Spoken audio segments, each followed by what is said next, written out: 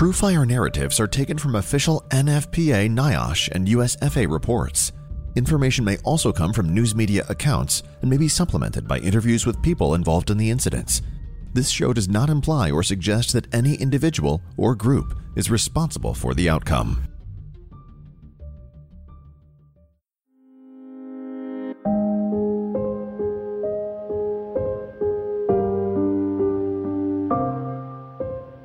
It is morning, 3 days before Christmas, 1999. Keokuk, Iowa, a small city along the banks of the Mississippi River, home to about 12,500.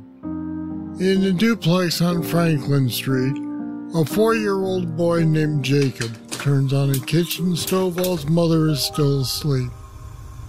The burners start some plastic high chair trays stored on top of the stove on fire. That fire soon spreads throughout the kitchen. Jacob runs upstairs to wake his mother, Melissa.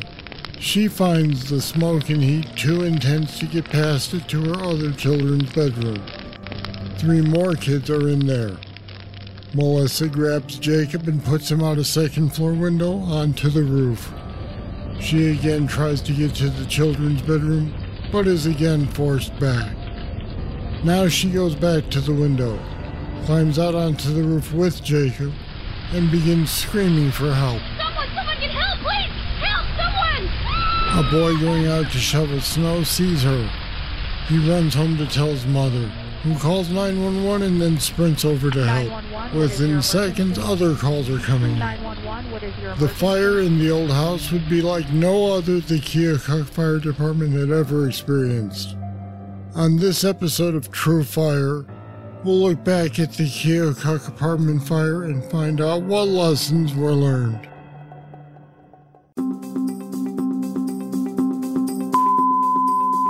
Engine 63, Engine 54, Engine 53, Ladder 63, Ladder 64, Battalion 6. For the reported structure fire. Explosion. A house fire, helicopter down. For a train derailment. Church with an attic well involved. For an explosion in a factory. On a shooting. Report of a DC-10 crash. This is True Fire, real-life stories of firefighters that demand to be told. Now, here's your host, award-winning journalist Scott Orr.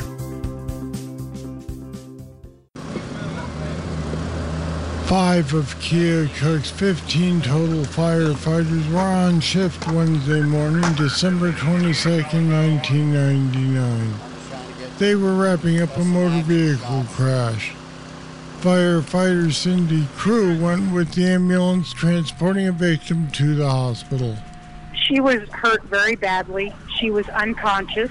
And typically, if we've got somebody that's in that bad a shape, 1 or 2 of the firefighters would ride with the ambulance to help them out.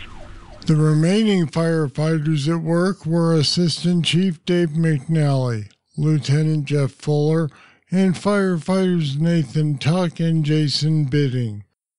Actually, a total of 6 people were working that day.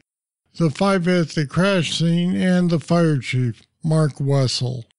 Another crew member normally would have been at work, but was out on vacation. At 8:24 a.m., Keokuk's 911 center dispatched the fire. It was 2 miles away from the crash scene. The 4 remaining crew members loaded up onto their Quint, designated Aerial 2, and Rescue Pumper 3, and responded to the fire. At the same time, Chief Wessel was just driving up to his office. As I was unlocking my office door, dispatch toned them out for a structure fire with 3 children trapped. Still dressed in street clothes, he went to the hospital to get firefighter Crew. She was waiting for the engine to come pick her up. While I was sitting there, Chief Wessel came running around the corner and told me, "We have to go now. We have a fire with people inside." It took 4 minutes for the fire units to arrive at the old house, now converted to a duplex. Heavy smoke was pouring from it. At 8:28 a.m., Aerial 2 rolled into position. Lieutenant Fuller, aboard Rescue Pumper 3, stopped to catch a hydrant about a block away. the pumper laid a 5-inch supply line. The lieutenant connected the hose to the hydrant and then continued to the fire ground on foot. Assistant Chief McNally, riding Aerial 2, radioed a report of white to brown smoke coming from the house. He requested a callback for 6 off-duty firefighters to respond to the scene. Jacob McFarland, the 4-year-old, and his mother, Melissa Cooper, had just gotten off the roof with the help of neighbors. She frantically told McNally that her 3 kids were still inside. McNally immediately masked up and went into the house to search. As the ranking officer on scene, he would have been expected to do a size up and take command, but he never did. You have 3 children trapped. He made that decision to go after those children, and I'll stand behind him 100% on that. At 8:31 a.m., Fire Chief Mark Wessel rolled up on the scene with firefighter Cindy Crew. What I had seen when I arrived was typical structure fire. Couldn't see any flame showing at the time, but we had moderate smoke coming out of the building. He sent Nathan Tuck and Jason Bidding into the house to assist Dave McNally. None of the 3 carried a hose. They are all inside, and there was no line to the house.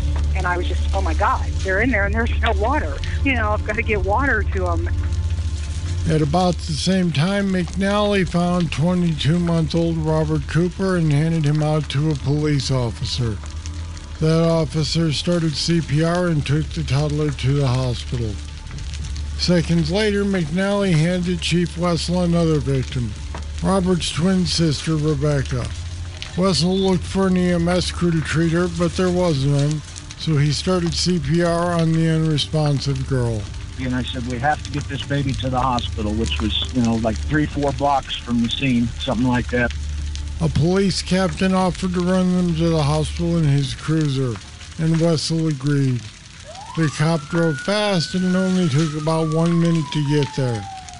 While all this was going on, Cindy Crew pulled an 1.5-inch hose line. Everybody else was inside, so I had to take the line up to the house, go back to the pump panel, and charge the line, and Lieutenant Fuller was at the hydrant.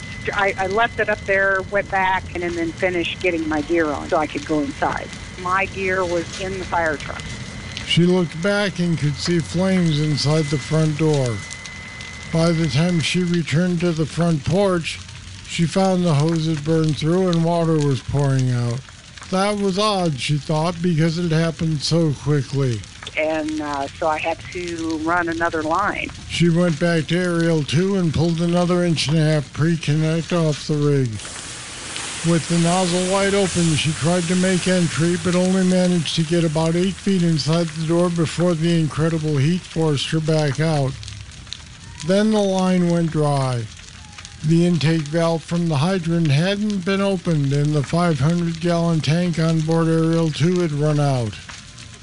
Lieutenant Fuller had just reached the pump panel, and he quickly opened the valve and recharged the line. Wessel got back to the scene from the hospital at 8:38 a.m. 8:40 a.m., Engine 6, a reserve unit staffed by 2 firefighters, arrived at the scene. Wessel told them to go with Lieutenant Fuller and search for a person reported trapped in the other apartment of the duplex. That resident, it turned out, wasn't home at all. He'd walked to breakfast, leaving his car at the house. Wessel next tried to contact McNally, the only firefighter inside the burning building, with a radio. He got no reply. He asked if anyone had seen McNally, but no one had. Realizing he didn't know where his men were, Wessel began to worry. I looked around for my personnel, and there were a couple of them missing, so I asked firefighter crew, I said, go to the back of the house. I can't find Mac, and I can't find Jason. I said, see if they're in the back. And she came back around, and she said, Chief, I don't see him, and I don't see Nate either. They were in serious trouble. A flashover, where the heat of a fire caused the contents of a room to suddenly ignite all at once, had happened in the kitchen. Even in protective gear, a firefighter has virtually no chance of surviving the awesome heat of a flashover. The house's balloon frame construction allowed the fire to spread rapidly to the dining room, living room, and up the stairway. I knew my firefighters were in trouble. I knew that if they weren't outside, they were in very dire straits, and my heart sank. I knew that life had changed. It was just bad. When Aerial 1 arrived at 8:50 a.m., Wessel assigned the 4 firefighters on it to search for the missing men. They knocked back the fire with some difficulty and got inside. At 9 a.m., they found Nate Tuck dead on the living room floor. Dave McNally's body was found at the top of the staircase, near the lifeless body of the remaining child he was trying to rescue, 7-year-old Jessica McFarland. He almost made it. He was a stairway away because the stairway dumped right to the front door. Jason Bidding was found on the floor of the master bedroom. All the firefighters' air bottles had run out. The twins taken to the hospital earlier also died. The fire was out by 1:30 p.m. Mutual aid crews took charge of the overhaul at 3:30 p.m. When we return, I'll take a look at what investigators said about the deaths of the firefighters.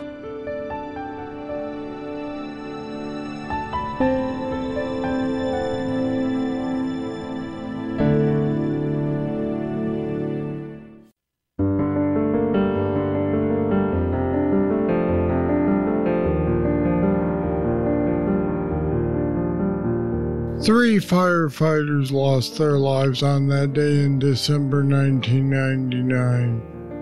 They were Assistant Chief Dave McNally. He was 48 years old and was a 25-year veteran of the department. He was married with 3 children. Firefighter Jason Bidding, 29, had been on the department for 6 years. He was married with 3 children also. And firefighter Nate Tuck was 39 years old. He was a 4-year member of the department with a wife and 2 children. An autopsy showed that the firefighters died of a combination of smoke inhalation, burns, and exposure to extreme heat. That's consistent with a flashover.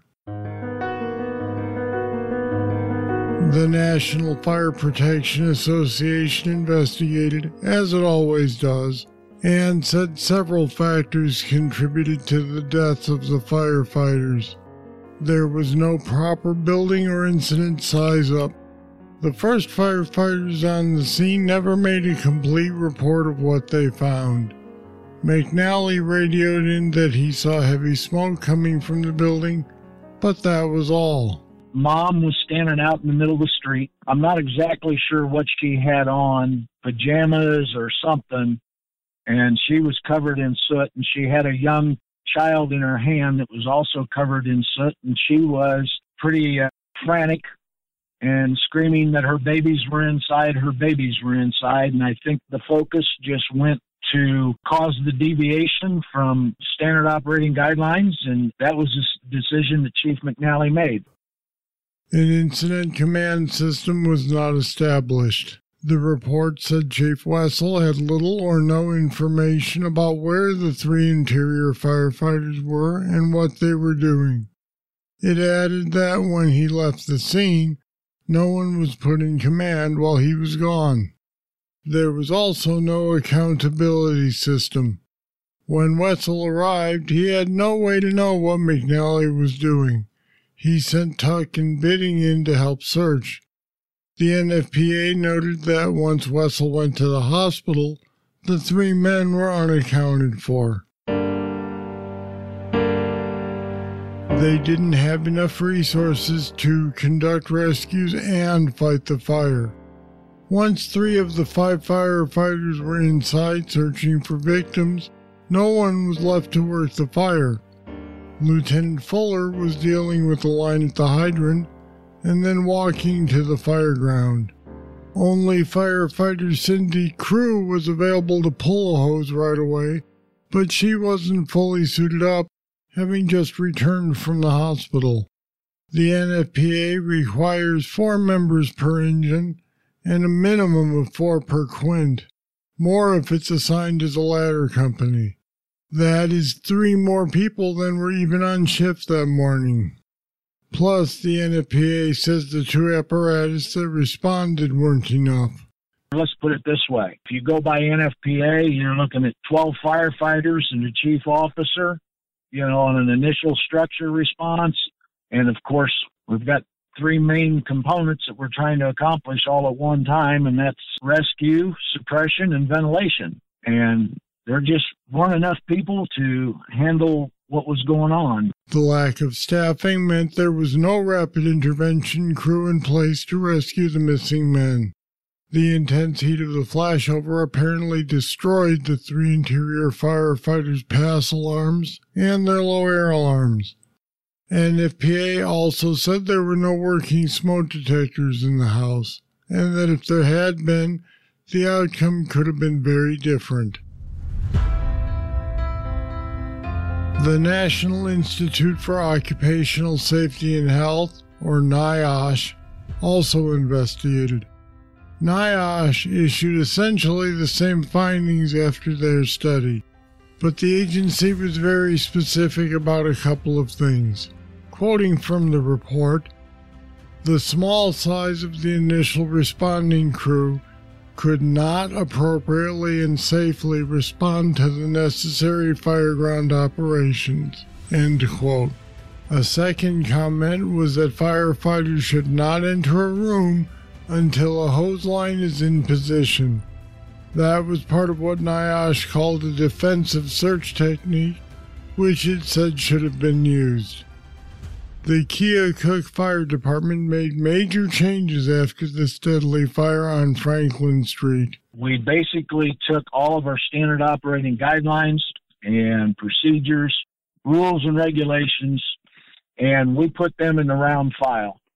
And what we tried to do was and it took us almost 2 years to get it completed, but we took and tried to dissect each one of our operations that we might be exposed to.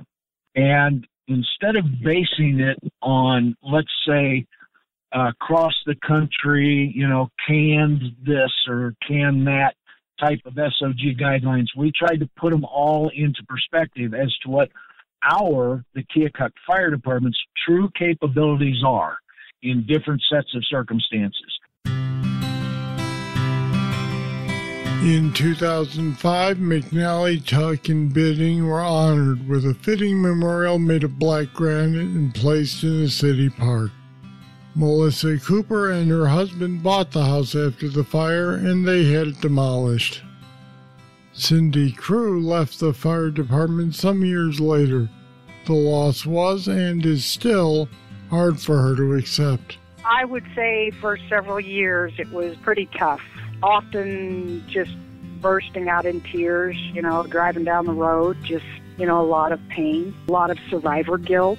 If God had taken 4 firefighters that day, I would have been the 4th. Her son became a Keokuk firefighter. Chief Mark Wessel retired from the fire department in 2011 after more than 35 years of service. He is still haunted by the events of that day in December 1999, more than 20 years ago. When I thought about safety, I always thought about our customer safety. And it transitioned me into my first and foremost job was to assure my firefighters' safety first. Because if we can't operate safely, we certainly can't be of any assistance to anybody else. We got focused strictly on rescue, not on checking that fire and checking what could hurt us. And we, for all practical purposes, we became part of the problem. And that's not what we're there to do.